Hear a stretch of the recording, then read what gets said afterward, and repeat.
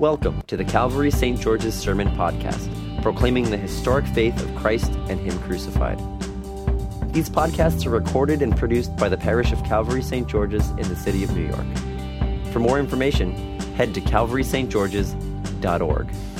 One of the things I do so appreciate about the Gospels and what makes it so trustworthy is how the disciples just don't seem to get it. If this was a man-made document, they would have been perfect and been like, totally, Jesus, we get it right from the get-go. But in actuality, it's extremely comforting that they don't ever really get it, because neither do I, and so I especially relate to the disciples in today's gospel reading in a major way.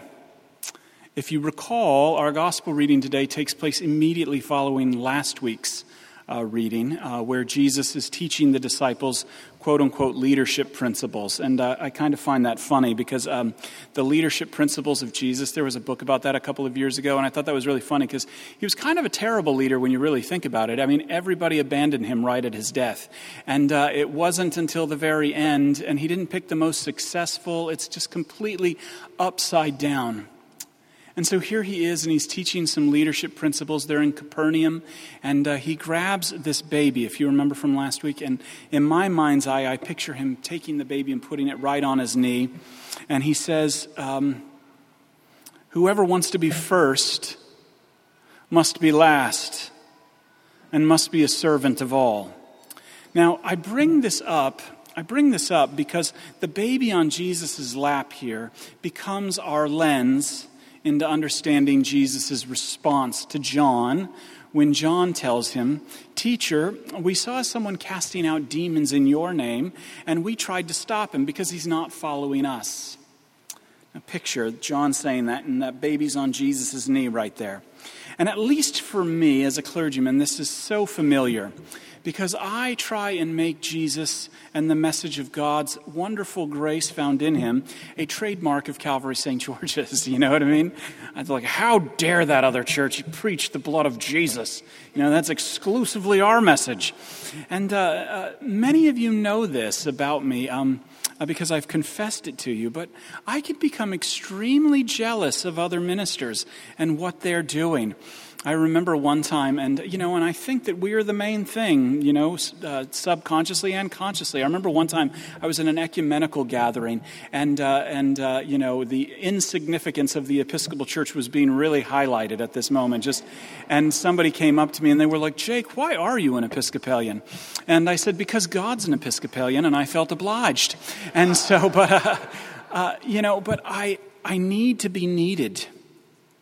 I mean, yes, it's all about Jesus, but it's also about me. And I want to be necessary, and I need to be needed, and who doesn't want to be needed? I mean, I don't believe I'm unique in this feeling. Think about your own industry, and you thought you were going to get an award because you were really necessary to the project, and it went to someone else. Think about how you did all of this stuff for your family, and you needed to be needed, and you thought you'd get recognized, and it didn't happen. And sadly, this need to be needed, when I bring it back to the church, the history of the Christian church, when the church needs to be needed, it is usually at its worst. Because our attempts at being necessary and relevant end up creating strife and division. It ends up domesticating the gospel completely and bringing it under our control, as if we have the market on Jesus and he actually needs us. This is why I sometimes bristle when I hear about partnerships with God and things like that, as if he's just been waiting for me. And so picture our gospel reading today, and don't forget what I said. In my mind's eye, Jesus has this little baby right on his knee. And he has this baby from last week's gospel right on his knee and remember, this is before the 1950s when the world started seeing children as innocent and maybe a marketing demographic. This is in the ancient world. And children in Jesus' day, as in much of the third world still today, are seen as basically needy and essentially insignificant. And yet Jesus has this baby on his knee. And he's listening to John say, we tried to get that guy to stop telling people about you because he's not one of us. This is my first point. And remember this. Like the baby in Capernaum, there in my mind's eye on Jesus' knee, you are cherished by God more than you could possibly imagine. Without a shadow of a doubt, you are a beloved child of God. Never, ever forget that He loves you so much that He has died for you and He has redeemed you. However, like the baby on Jesus' knee, you are not necessary. I have written in my prayer book, there is only one Savior of the world, and you are not it. And I need this. I need to be reminded that no one is absolutely necessary to the success of the kingdom of God. This can be a hard thing for New Yorkers to swallow, your own necessity. But the truth is, and just think about it in your own relationships, just think about it in your work context, not just in church. When necessity becomes the center of our lives, when our need to be needed begins to take control, it breaks us. It can destroy us under the weight of necessity. And this plays out in every relationship. It can turn us against each other. I think that's one of the problems and the great divides in this country, is that people think that they're necessary, and their need to be needed is taking control. But just think how this plays out into every relationship. And it is actually liberating to begin to realize that the salvation of the world, the salvation of your parents, the salvation of your children, the salvation of a relationship doesn't rest on your shoulders, but rather necessity.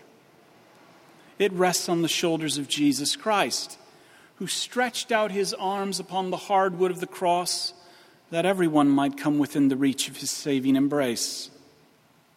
John couldn't bear this necessity. He thought he could. You can't bear it. I can't bear it. I think I can. But only Jesus can bear it. The burden of necessity. And so therefore, we place the burden of necessity in our lives in the right place. And that's squarely on Him. The death and resurrection, never forget this, the death and resurrection of Jesus is so all-embracing. We often fail to appreciate just how deep, how broad, and how wide it actually is. It boggles our minds, and it causes us to wonder, surely there must be something I got to do. We want to believe, like John here, we've made the right decisions. I've got 2 degrees in theology. I am necessary. Made all the right choices. I've done the right things. God must need me. And without me, He can't do anything. Yet we forget, at the very foundation of the gospel is that while we were helpless in our sins, while we were dead in our trespasses, God did everything for us in that death and resurrection of Jesus. Yet failing to comprehend that Christ, in one cosmic act, has worked redemption for the whole world, we wittingly and unwittingly become stumbling blocks to people's faith. These are the stumbling blocks that we put up in our necessity and our need to be needed. Typically, it manifests itself in the American church in behavior modification, and I know some of you are come out of that. If you're going to be a Christian, then you better do this, X, Y, and Z. It manifests itself in mainline churches, typically with your political affiliation, and are you part of the right political party? Or maybe you have certain worldviews that are very essential to the whole thing, to being a real Christian, a mature Christian. And we put these stumbling blocks up, and Jesus says, woe to all of that. It's better for you to have a millstone around your neck. And just think about this city. It is loaded with people who have tried to escape Christianity because they never heard it. And this is one of the greatest failures of the church. And why we enjoy our forgiveness Sunday after Sunday here at Calvary St. George's. Because nothing should ever inhibit you from God's grace and from His mercy and from His work for you. It is freely given.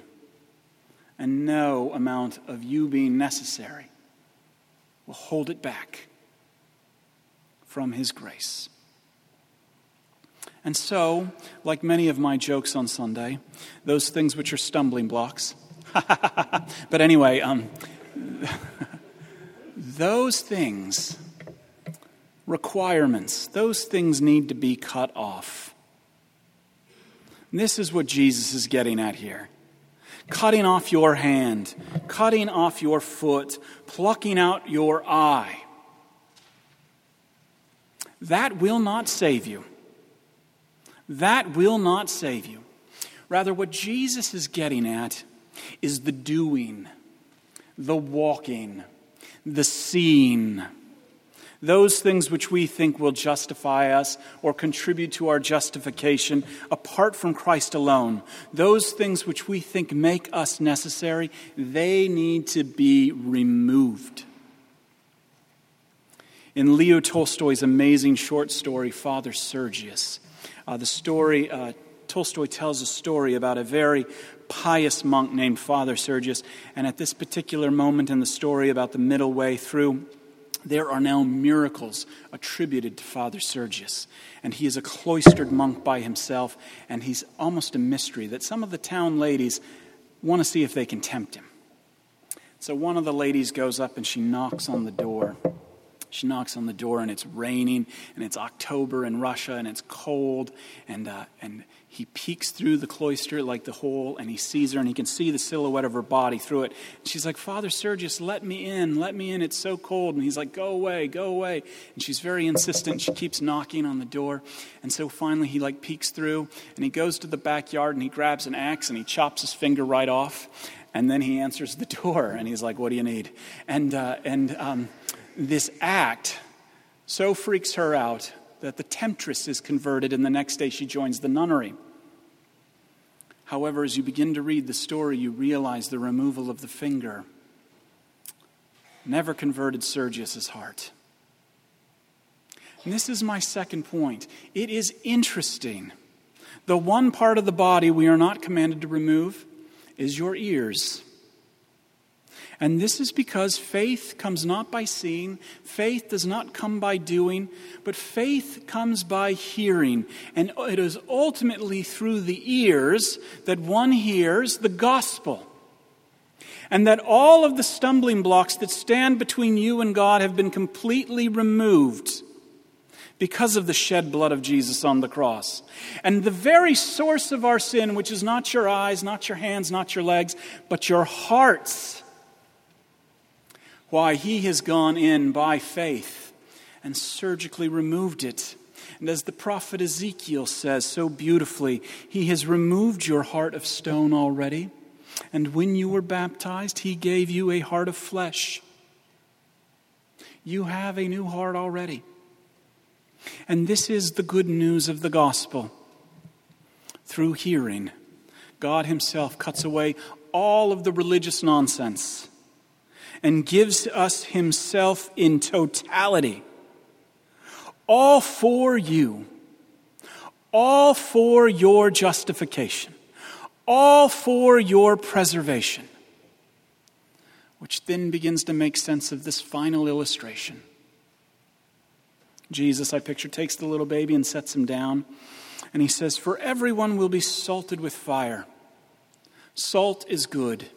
But if salt has lost its saltiness, how can you season it? Have salt in yourself and be at peace with one another. Well, this is counterintuitive too, because today we're all told to stay away from salt. I can't. I love it. I love it. Maybe you've heard of the God-shaped hole in your heart. It's not there. But mine is filled with cholesterol and sin. And a lot of that comes from salt. But for those of us who love salt, let me tell you something about it. I know 3 things about salt. First, it preserves things. Second, salt purifies things. And then third, salt accentuates things. Now, what a lot of people don't know is that in Israel in these days, salt was sprinkled on a sacrifice before it was burned. And what's going to see you through the fires of judgment, what is going to preserve you through the age that is to come, is not your own necessity. What purifies us and what sees us through the fire of judgment is the salt of Jesus' dying for our sins and rising for our justification. And let me tell you, people wonder why the church in America is dying. And it's because we need more salt in our life. Christianity, when it's dominated by our necessity, that always downplays the death and resurrection of Jesus for your part. When that happens, Christianity becomes a bland and tasteless religion, and count me out. However, and this is my third point, Christianity, when it is salty, I'm talking horse-lick salty. I'm talking high-quality blue label, Michelin star sea salt. That kind of salt. What that does is that calls you. And it calls you to enjoy your forgiveness. It calls you to receive His grace. And it calls you to abide in His mercy. And when that happens, not only do you find yourself less in the way as a stumbling block, but because God is at peace with you, the Holy Spirit working through your life begins to accentuate actually who you actually are. Because you don't have to be anyone else. And I don't know about you, but me, this helps me. You know, the tightness in my chest when I'm jealous, when I'm feeling necessary, allows me to take a deep breath and just kind of release that and confess that Jesus Christ is Lord and Savior over the totality of my life. And that everything is a complete gift from Him. To be here and to hear that my sins are forgiven, to have the eyes of my heart opened by the bread that is His body and the wine that is His blood. And it's all gift here in this amazing mystical supper. That the next time I bump into someone serving in the name of Jesus, the next time you bump into someone who's probably more necessary than you are, there's no need to be jealous. There's no need to stop them. For in fact, the gospel is much bigger and better than any of us ever thought it was. And we're here rejoicing in that today. So enjoy your forgiveness, and God bless you. Amen. Thank you for listening to our sermon podcast, produced and recorded at the parish of Calvary St. George's in the city of New York. If you feel led to support the continuing ministry of the parish, you can make an online donation at calvarystgeorges.org/giving. Thank you.